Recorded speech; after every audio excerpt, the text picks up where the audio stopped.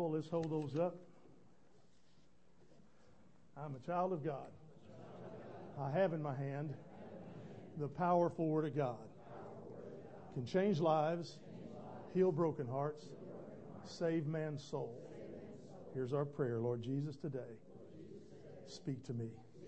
In Jesus' name, amen. Turn to your neighbor and just give them a high five or a fist pound. Well, you have to get up and go back there. There you go. She'll give it to you, but you're going to have to get up and go back there. All right. I enjoyed our Courageous series, and again, thank Aaron and Rodney for putting that lesson series together, and the sermons were awesome. Hope that you grew from it and have made some commitments in your life. We're going to have a resolution ceremony soon. 6 men have said they want to take that resolution at the end of the Courageous series, and that'll be awesome. So if any of you are still interested in doing that and haven't told Aaron, wave at him so they know who you are. He's right up here. So if any of you men want to do that resolution, let Aaron know, and he'll let you know when and where and what have you. I believe with all my heart that our role in Christ is to grow. Would you say yes? Amen? We must grow. If we do not grow in our faith, in our trust, in our deepening our relationship with God, we're going to be stunted. We're going to be complacent. We're going to think that we're okay, we've arrived. And trust me, friends, none of us have arrived, including me. As much as I want to believe that I've arrived, I just go home and ask Cindy, and she reminds me how I've not arrived yet. And it's awesome. She said, my spiritual gift is to keep you humble. And then she goes on to add, and I do it very well. So you don't have to worry about helping her. She does quite well by herself. But I want to talk today in our new series starting Inner Workings. I want to talk today about developing a heart for God. I want to tell you what destroys it and then how to do it. Because it's really important that we do develop that heart for God. Because without it, we don't want to grow. Ladies, can you imagine marrying a man who doesn't want to get your heart? It still just slays me when a woman will say to a man, I love you, and his only romantic, passionate response is, ditto. Ditto. Yeah, uh-huh. Oh, man, I know, ladies, you've got passion coming out of your eyes on that response, don't you? Ditto. You'd like to ditto him right across. Yeah, I got you. Our society is obsessed with physical appearance. You believe that? Many people spend time at health clubs. One of the fastest growing industries in the country is plastic surgery. People are continually on diets, joining Weight Watchers. Oh, the anointing just left me today. No. Billions of dollars are spent each year in the health and the health and fitness industries. Don't misunderstand me. I'm all for physical fitness and being in shape. I need to do more of it myself. But God has another standard. When Samuel was looking for a man to succeed Saul as king of Israel, God said to Samuel, do not look at his appearance or his stature, because I've rejected him. Man does not see what the Lord sees, for man sees what is visible, but the Lord sees the heart. We're going to be in 1 Samuel 16 this morning, so turn there in your Bibles. We'll hit a few other places, but I've got them up on the screen for you. While man places a high price on the externals, God examines deep within that man for something much more.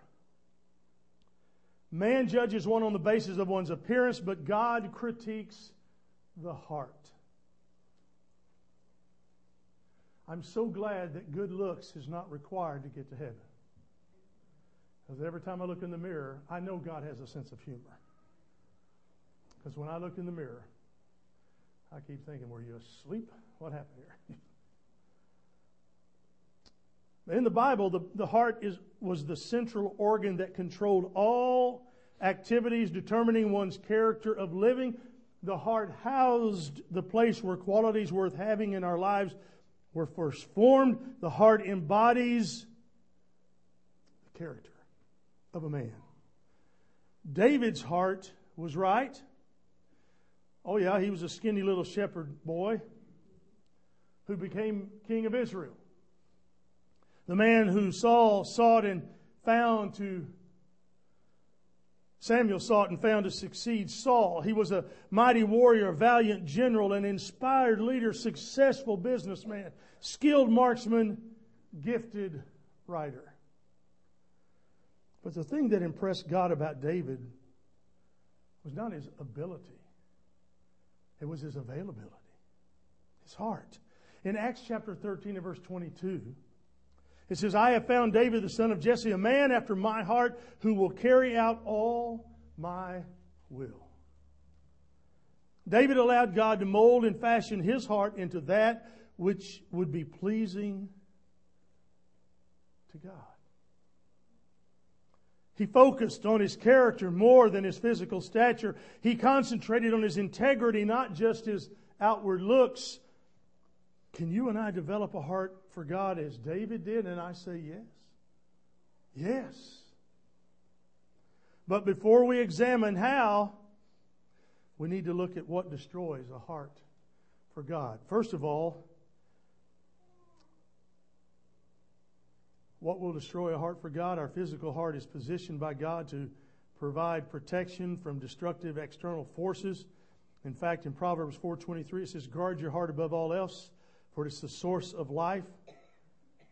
It must be constantly protected to ward off destructive forces. Let me give you a few. Number one, to destroy the heart for God, you focus on success. Success crowds our heart with things and the signs of accomplishments. When we do great things, we think that they are because of us. Amen?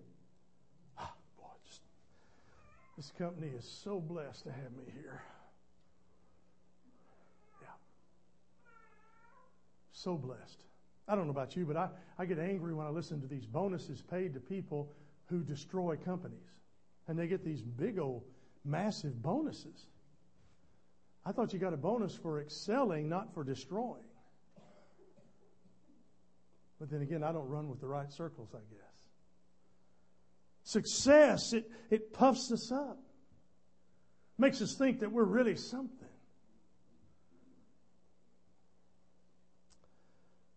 It counterfeits praise. Because we look at ourselves in the mirror and go, look what I've done. So success can rob your heart, destroy your heart. Secondly is selfishness. Selfishness shrinks our heart to where there's only room for three. Me, myself, and mine. What's the old phrase? What's yours is mine, and what's mine is mine. Yeah. Marriage is a partnership. Have you discovered that, husbands and wives? Or ladies, maybe you're married to a man that thinks he can demand things from you and you're just supposed to drop everything and make sure that he's taken care of. Yes, master. Yes, master. In fact, he would prefer that you address him as master and Lord. Some of you ladies are just about to throw up right now.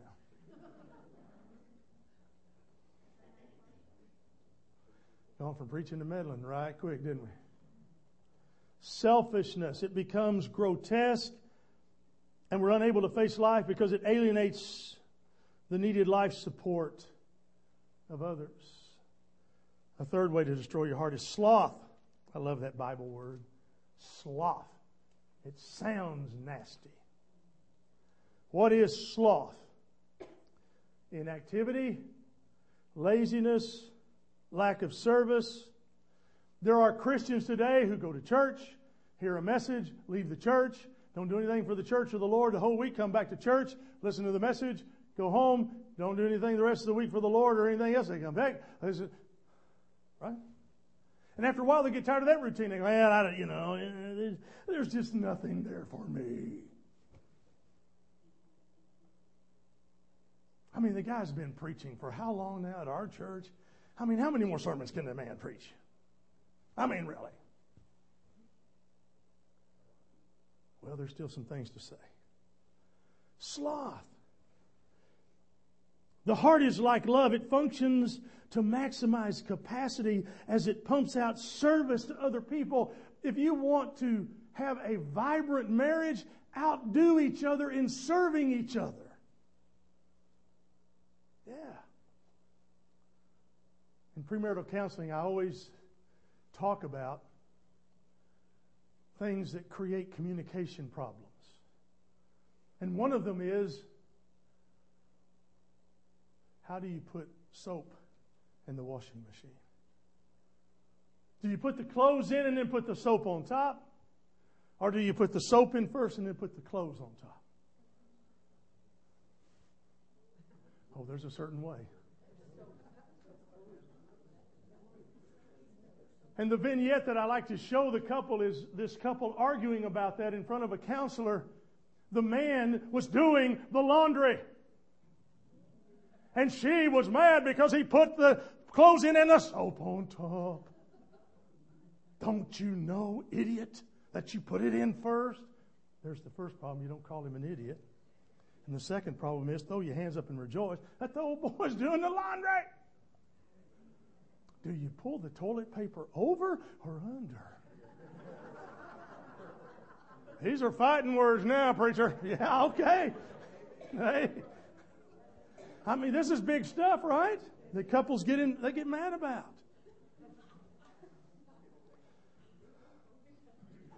Another thing that robs and destroys the heart is sin. Sin hardens the heart. You see, when we let ourselves get involved in sin and we begin to justify the sin, then we can't go to church because at church they keep talking about sin. I mean, if the preacher would just quit preaching about sin and just tell me how to get along, which soap to use, in or out, over, under.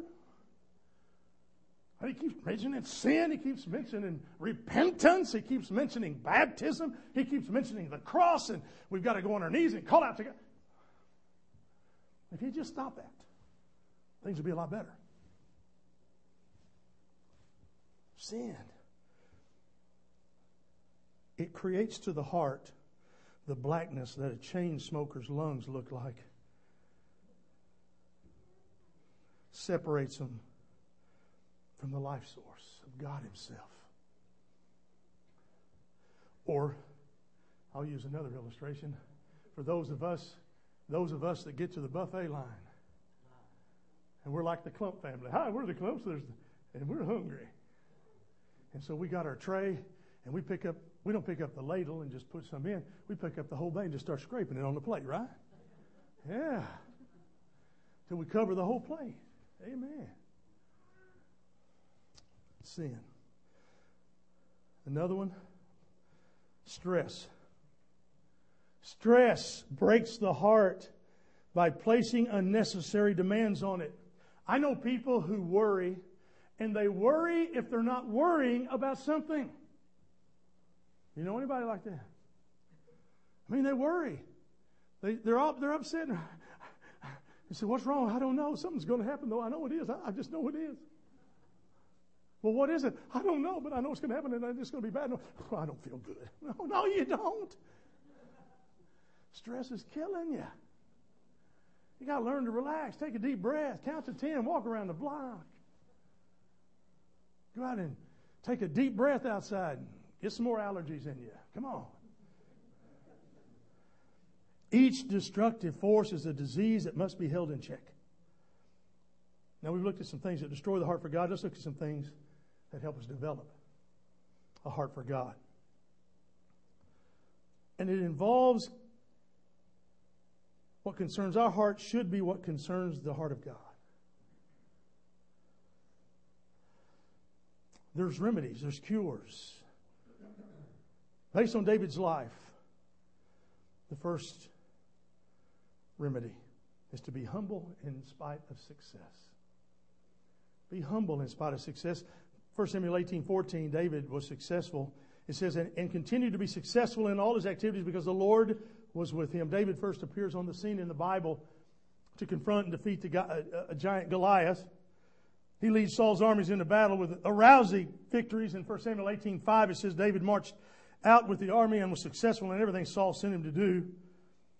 He was so successful that the people sang songs to him in 1 Samuel 18:7. Saul has killed his thousands, but David his tens of thousands. David's success is what drove Saul insane with jealousy and envy. Are you so upset that somebody's leading more people to Christ than you are? Are you so mad at them that you're going to go out and you're going to find your own, you're going to bring them to Christ? Oh, I'm sorry, that's a spiritual thing. Excuse me. We're not in competition to bring people to Jesus, are we? Yeah, we are. We're in competition with the enemy. We are in competition with the enemy. And Jesus has given us some marching orders. Go, make disciples of all nations, baptizing them in the name of the Father, the Son, and the Holy Spirit. Teach them to obey all that I've commanded you, and lo, I'm with you always, even to the end of the age. He gave us marching orders. Amen? How are we doing with that? Okay, keep preaching. All right. We learn from David that one can be successful and still have a heart for God. And the answer to make that happen is humility. Humility is simply recognizing the grace and mercy of God. You have what you have because God gives it to you. Harry Truman used to say, I was here by accident, and I try to remember where I came from and where I'm going back to. Truman was a studier of history and noted how men who were impressed with themselves were poor leaders and failed to make needed decisions. These, and he called them high hats, these high hats were modern Pharisees whose lives were counterfeit. I see a lot of high hats in the church today. I think they're really important. They walk around with a smugness, a haughtiness, an arrogance. Yeah, I know so much of the Bible, man. I could just put you to shame. And you're the preacher, so yeah, I can make you look silly. Yeah. Well, I could have told you that.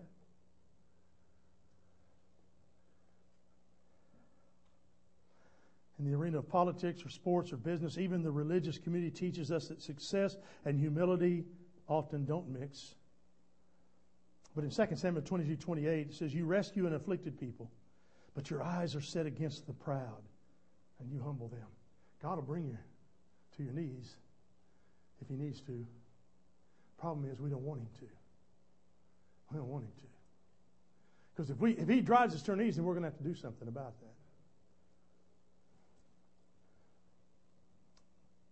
Ran across a quote by John Henry Jowett, preacher of the last century. He said, a man's devotion is apt to dwindle as he becomes more successful. Our piety does not keep pace with our purse. Absorption in bounty makes us forgetful of the giver. We can be so concerned in the pasture that the shepherd is forgotten. Our very fullness is apt to become our foe. Don is absolutely 100% correct.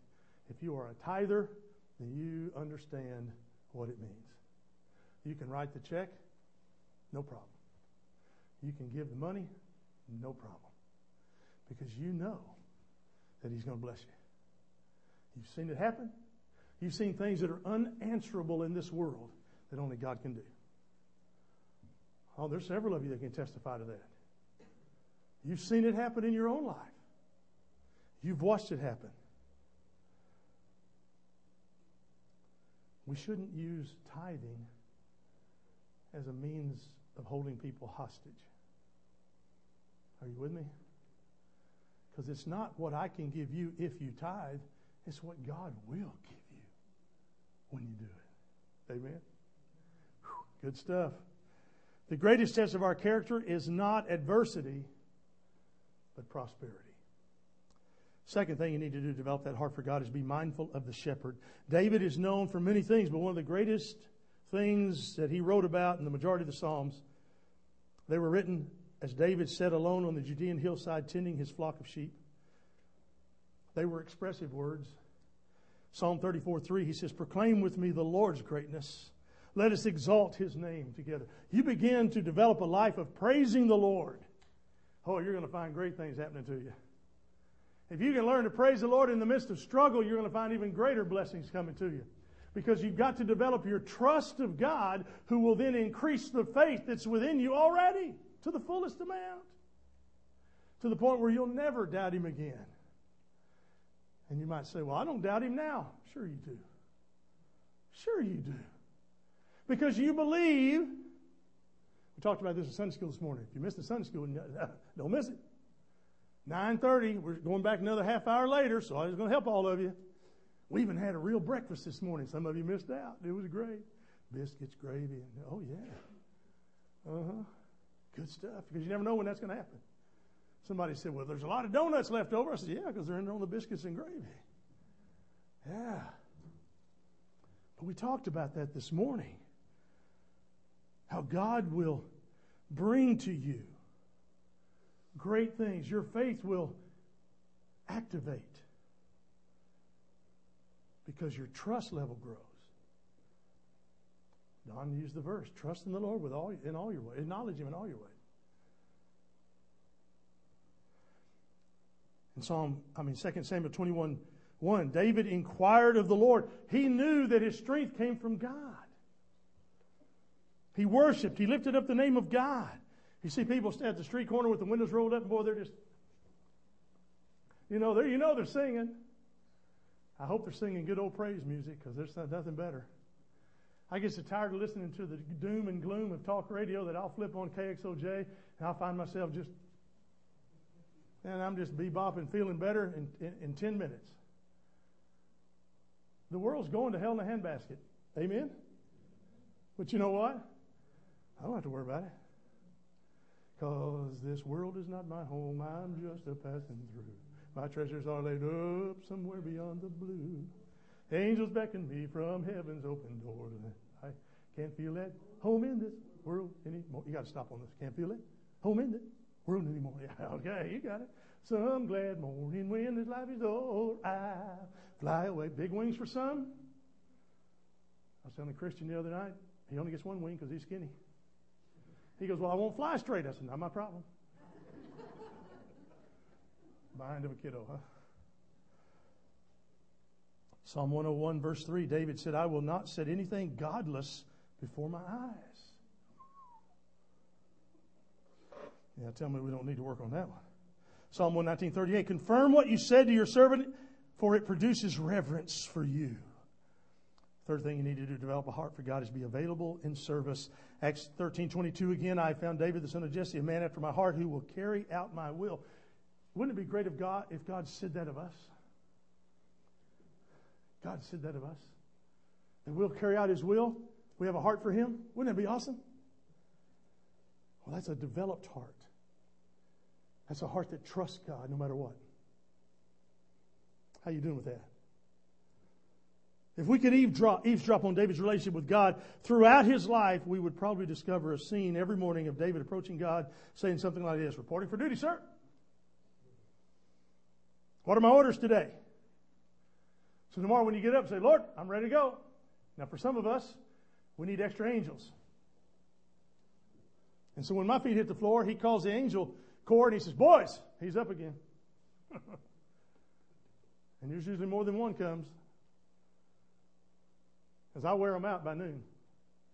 I got to have fresh legs come in at noon. And when I go to sleep, they're all going, whew. And I can see them in their recliner, their heavenly recliner going, wow. And then it's just like a moment passes and God says, whoop, he's up again. Oh, that's all right. It's just a bathroom run. It's okay, boys. It's all right. Acts 13:36, for David, after serving his own generation in God's plan, fell asleep. It's my hope in life is that I just don't wake up one day. Amen? The answer for sloth is service. Sloth dries up the heart. Service opens a floodgate of life-giving resources to bring energy and power to your heart. Who wants to stick around here after you've finished your assigned responsibility? I don't want to stay here. I'm ready to go. I don't know how many times I've been asked by people that are older and ready to go to heaven, "Preacher, why won't He take me home?" I don't have an answer. But I asked them to start praying for me. I said, "I need your prayers. I need them. The church needs them." So those are prayer warriors, and I want them at the throne of God praying, because He hears those prayers. Jack Sanford tells the story of an old well that his family used during their summer vacations in rural New Hampshire. The water was cold and pure and refreshing, and it never dried up even in the worst of summer droughts. And when other people would be forced to go to the lake for water, the Sanford family had only to walk out the front door to the old well, which faithfully gave them cold, clear refreshments. Years passed, the family decided to modernize the vacation house. Kerosene lamps replaced with electricity, the old well with indoor plumbing and running water, the well covered in order to have a reserve should the occasion ever arise. Many years passed, and one day Sanford became nostalgic for the old well. He goes and he uncovers and looks inside because he wanted to taste that fresh, cold water. And he was shocked because the well was bone dry. He began to ask and discovered what had happened. He learned that kind of well was fed by hundreds of tiny underground rivulets.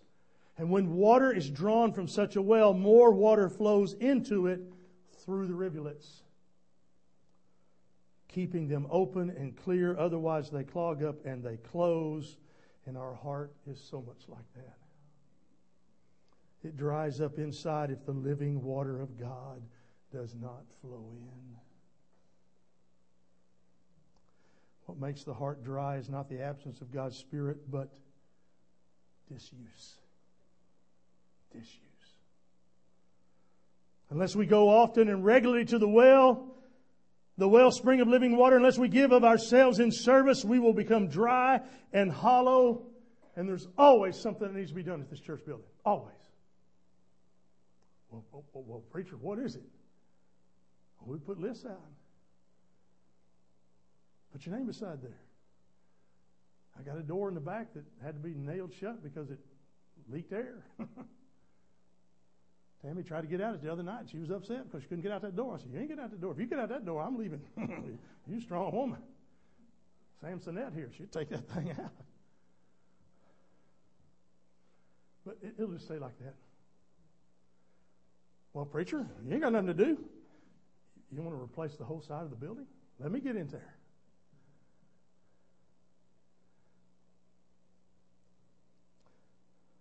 The next thing you need to do to develop a heart for God is be repentant of sins. I love the Bible for many reasons, but one is in particular, it doesn't cover up anybody's sins or faults. We get a clear picture of everybody's sin in the Bible. Amen. God used some scandalous people to do great things, didn't He? If God can use a donkey to preach, then perhaps He could use me. He used Balaam's donkey to preach to Balaam. So if He can use a donkey to preach, He might be able to use me. Am I available? 2 Samuel 12:13 says, "I have sinned against the Lord." David was a great repenter. Psalm 51 is his confessional chapter. It's powerful. Repentance occurs by not just feeling sorry for sin, but when we turn away from sin. The question is, are you turning away from sin? Are you repenting of known sin? David prays in Psalm 51 and verse 10, "God created me a clean heart, renew a steadfast spirit within me." Are you at least getting to the cleansing part yet? Or are you just going to still be the same way you've always been because that's just the way it is and that's the way I've grown to be? Yeah, I don't necessarily want to go any deeper. Do we understand what meditating on Scripture means? Do we understand that? Do we understand what it means to go deeper with God? Do we understand what it means to trust God with all your heart, lean not on your own understanding, but in all your ways acknowledge Him? Do we understand that? Well, yeah, that's what I'm doing right now. Well, how often do you pray? How often do you see the house shake when you pray? Well, it's never shook. Get back on your knees. Back on your knees. The next thing we need to do to develop a heart for God is be trusting in our Savior. It's amazing how the Sunday school class and this went together, and I didn't plan it that way. David experienced constant stress, Constant stress. Stress breaks even the sturdiest of hearts. But David had a remedy. Trust in the living God. Look what he says in 2 Samuel 22, 1-4. The Lord is my rock, my fortress, my deliverer, my God, my mountain, where I seek refuge, my shield, the horn of my salvation, my stronghold, my refuge, my Savior. You saved me from violence. I called to the Lord, who's worthy of praise, and I was saved from my enemies. Amen. And amen. What David was basically saying here is that I pray, I trust, and then I keep on moving. I pray and I trust and I keep on moving. And if you mess up, and you will mess up, get up. It's not getting knocked down, it's staying down. Get up. Get up. And quit living in the past and start looking to the future, because God has called you upward in Christ Jesus. Get up and move out. Get up and do something for God. Elizabeth Cheney wrote a poem overheard in an orchard. Listen to this. Said the robin to the sparrow, I should really like to know why these anxious human beings rush about and worry so. Said the sparrow to the robin, friend, I think that it must be that they have no heavenly Father such as cares for you and me.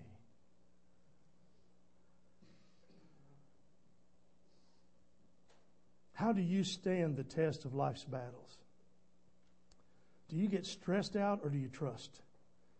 Because the battles in life come. Hudson Taylor wrote, it doesn't matter how great the pressure is. What really matters is where the pressure lies, whether it comes between you and God or whether it presses you nearer His heart.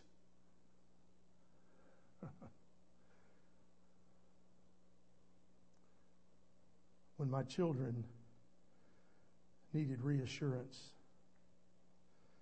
they would come and get close to my chest. Now, I would always just take them and push them away. I'd sink or swim, dude. Get out there. Come over here to me. That's what I used to do. Yeah, you know I'm lying, don't you? Because if they're going to come, I'm going to wrap my arms around them and let them know that the arms of Jesus are just like this. He hides us in the clefts of the rock. Amen. He's like an eagle's wing. Oh, oh my goodness. Oh my goodness. Whew. So as you expose your heart to the master physician, what will the x-rays show? What will the x-rays show? Father, I ask you this morning to reveal yourself to us. Father, I ask you to melt some hearts that are hardened, challenge some hearts that need you, touch some lives that need to be re-energized.